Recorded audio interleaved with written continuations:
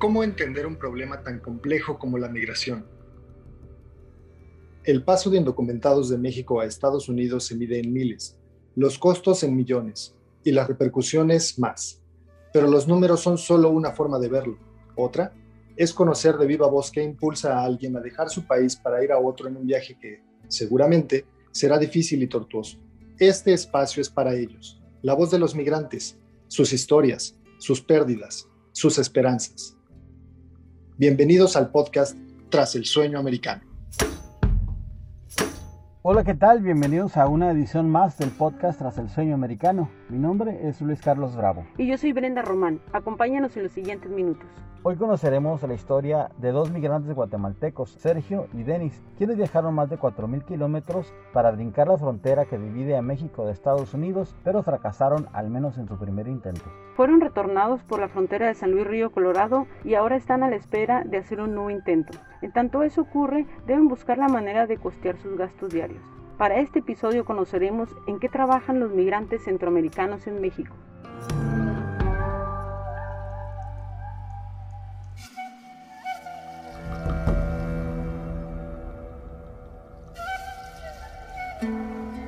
El largo y doloroso viaje que realizan los migrantes centroamericanos para llegar hasta la frontera norte de México es apenas la primera etapa en el duro camino a alcanzar el sueño americano. Y mientras tanto, algunos venden todo, otros piden prestado. Ese es el caso de Sergio Élido Maldonado y Denis Starling Pérez, ambos originarios de Guatemala. Como la mayoría de los migrantes, hicieron su primer intento por entrar de manera ilegal a Estados Unidos, pero pronto se dieron cuenta que a pesar de la cercanía del otro lado, sería muy difícil ingresar a tan codiciado suelo estadounidense.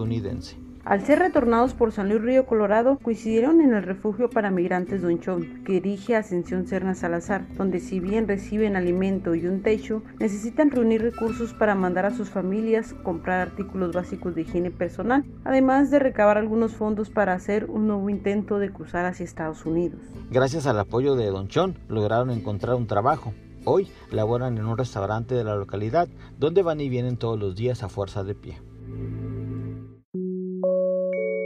¿Cuántas horas trabajas ahí en el restaurante? Son 9 horas las que se trabajan. ¿En el caso tuyo, Denis, también? Sí, igual. Sí, igual el mismo trabajo hacemos los dos. ¿De qué se encargan en ese restaurante? Yo a veces de dorar pollo, picar verduras, hacer otras cosas más. ¿También tú, Denis? No, pues yo lo que es diferente trabajo, lavar platos, lo que es lavar de todo. Ahí no hay un solo trabajo, ahí lo mueven a uno a hacer uno no tiene un solo trabajo que usted va a hacer. Si no hay, usted se detiene a hacer. No, ahí no hay descanso. Ahí desde que entra, si él terminó va al otro, terminó ahí, va allá al otro, tiene que estar uno así. ¿Y cuánto ganas? 400 pesos. ¿Y en tu caso? Igual nos contamos. 200 pesos al día. 200 pesos al día, son como tal vez 50 pesos a nosotros.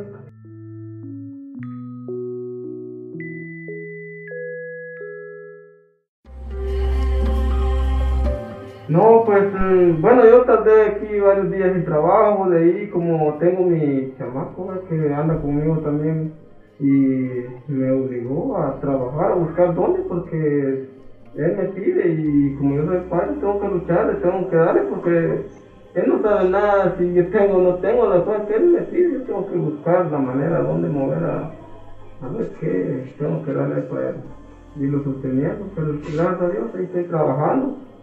Pero primeramente Dios, quiero ir a Estados Unidos a luchar por mis hijos que dije en Guatemala. Obviamente están trabajando sin permiso, ¿verdad? Sin permiso, porque si nos agarran, ellos te portan tal vez, ¿sabemos? Estamos trabajando sin permiso. ¿Cuántos días a la semana trabajan? 7 días a la semana. Sí. Nosotros no descansamos. 8 horas diarias. Nosotros estamos trabajando de corrido. Nosotros no descansamos ni lunes ni domingo ni un hilo. Nosotros estamos de un solo. Curiosamente, a Sergio y a Denis les abrieron la puerta de su negocio los propietarios de un restaurante de comida china, de los que existen cientos en San Luis Río Colorado. Los asiáticos también son migrantes con documentos que les permiten vivir legalmente en México, pero al final son sensibles a la necesidad de emigrar en busca de mejores oportunidades de vida.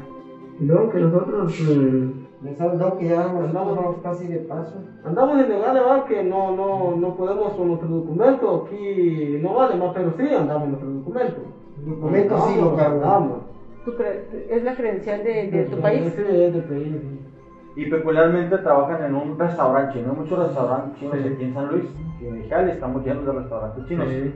Ellos también son migrantes, tal vez Sí. con papeles, pero son migrantes. Entonces, Ajá. Pero sí tienen papeles. sí, son migrantes legales en México, ¿no? Tal vez ellos apelan a eso, a ayudar a los migrantes, porque ellos también están aquí de manera casual y pues muy exitosos. Les hace algún tipo de referencia a sus jefes por ser ellos orientales y ustedes pues de otro país, pero al final de cuentas son migrantes. Sí, pues nosotros estamos agradecidos con ellos, ahí que nos dio trabajo, y no nos pidió ningún papel, nada.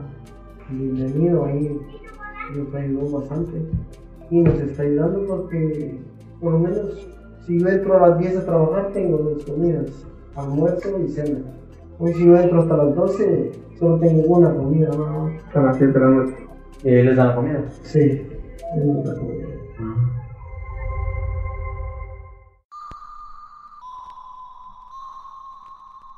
De los ingresos diarios que obtienen en su trabajo, además de mandar una parte de sus familias en Guatemala, también deben de reunir recursos para pagar un coyote, como se les conoce popularmente a los traficantes de humanos, quienes, a decir por ellos, les cobran aproximadamente 3,000 pesos por cada uno, solo para ayudarlos a brincar el muro. Una vez ahí, tendrían que seguir por su propia cuenta. ¿Ya tienen visto a alguien más o menos?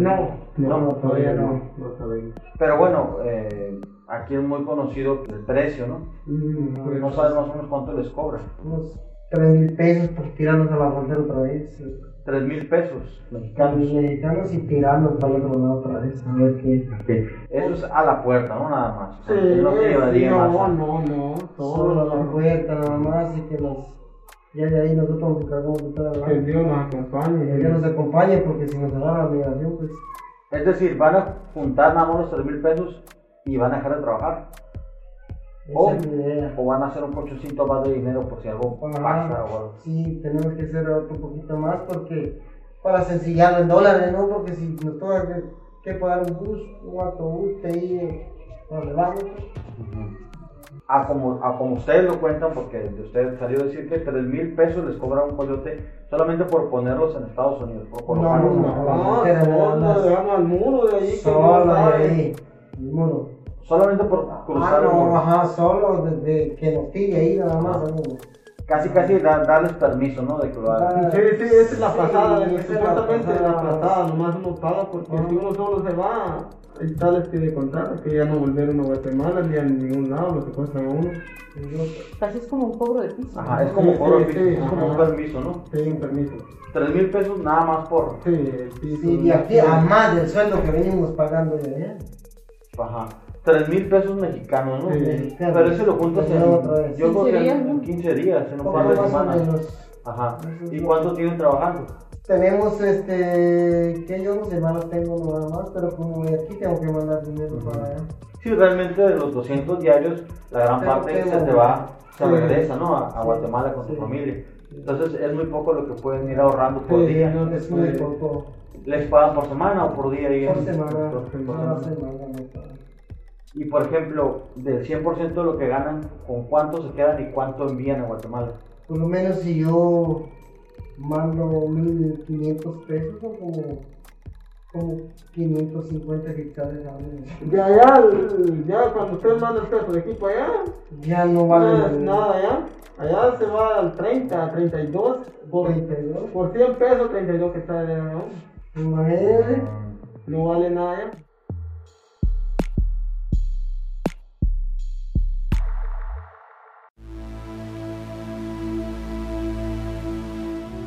Tanto Sergio como Denis no tienen pensado volver a Guatemala, en donde adquirieron una enorme deuda para tener recursos para viajar hasta México. Y para llegar hasta acá a la frontera norte, ¿cuánto gastaron más o menos desde Guatemala? Ah, sí, nosotros venimos con pisos prestados. Nosotros venimos con dinero prestado, que nos lo prestaron allá en Guatemala. ¿Tú cuánto pediste prestado, Sergio? Son 57,000 Quetzales. hectáreas guatemaltecos. Estamos hablando como de 115 más o menos. Algo así, como 115,000 de pesos. ¿Y tú cuánto pediste en estado? Yo creo que el Chile fueron 38,000. Imagínense que si llegamos allá otra vez, esa gran deuda, Sí.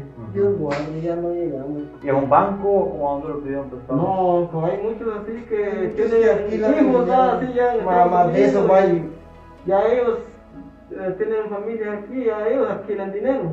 pero más de eso va el interés todo. Sí, Tenemos que 5%. pagar el interés, ¿va? 5%.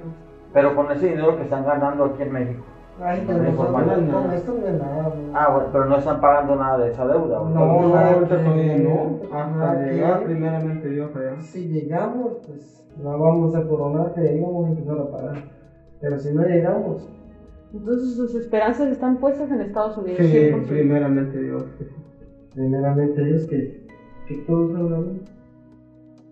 En tanto logran recabar la suma que necesitan para pagar los gastos que tienen previstos por el cruce, sus corazones se entristecen al recordar a sus familias. Si bien es cierto, están en constante comunicación con ellos, es duro estar en una tierra que simplemente no es la suya. ¿Y sus familias qué les dicen? Y como ya estamos aquí, están esperanzados que primeramente Dios tenemos que llegar. Saben que uno viene a este destino, saben que uno viene a sufrir, ya saben ellos que no es tan fácil y que muchos lo han logrado gracias a Dios y también así nosotros queremos primero Dios llegar.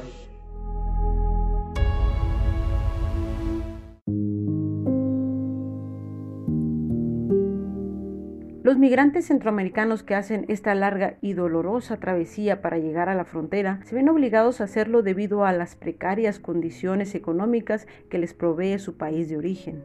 Pero obviamente que si tu país te diera las condiciones de vida, un trabajo digno y suficiente ingreso, nunca hubieras migrado.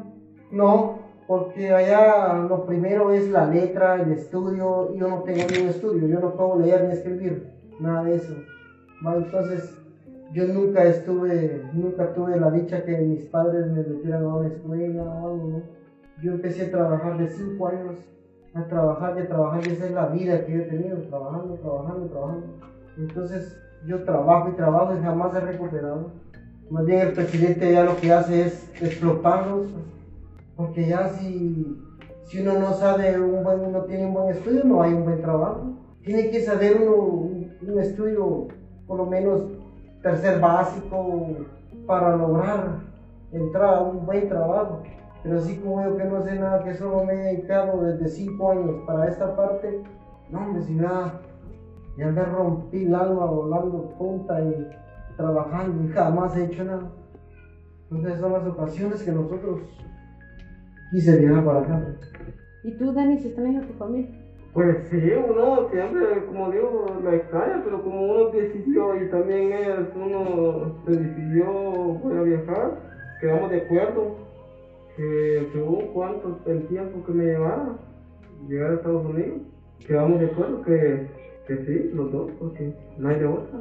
¿Estás en contacto con ellos diario? Sí, pues yo siempre platico con mi compañera, me platico con mis pequeños siempre, por teléfono, porque no hay de otra.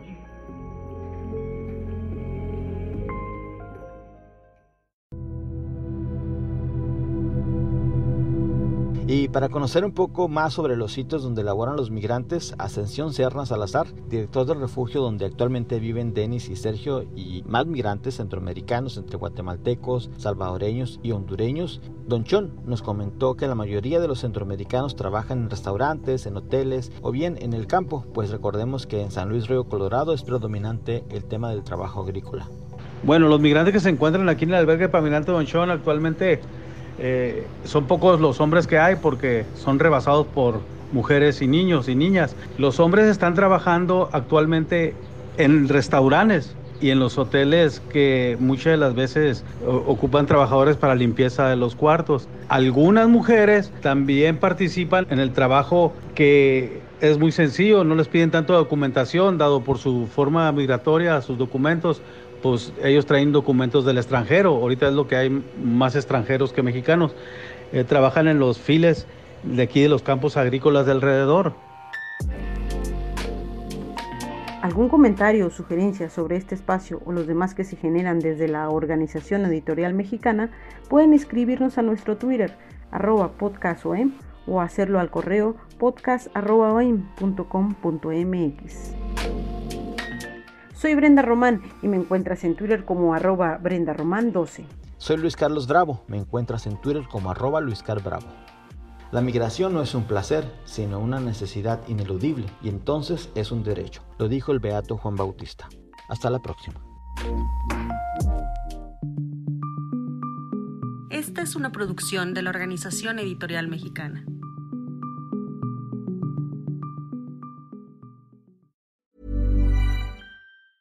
If you thought the only way to get a more defined jawline with natural-looking results was through surgery, think again. Juvederm Volux XC is a non-surgical injectable gel filler that improves moderate to severe loss of jawline definition and can help you achieve natural-looking results with little downtime. Even better, this improved definition lasts up to 1 year with optimal treatment. No maintenance required. Improve jawline definition for a smooth, sculpted look with Juvederm Volux XC. For important safety information and to find a licensed specialist, visit Juvederm.com. That's JUVEDERM.com. Not for people with severe allergic reactions, allergies to lidocaine, or the proteins used in Juvederm. Common side effects include injection site redness, swelling, pain, tenderness, firmness, lumps, bumps, bruising, discoloration, or itching. There's a risk of unintentional injection into a blood vessel, which can cause vision abnormalities, blindness, stroke, temporary scabs, or scarring. Talk to a licensed specialist to find out if it's right for you.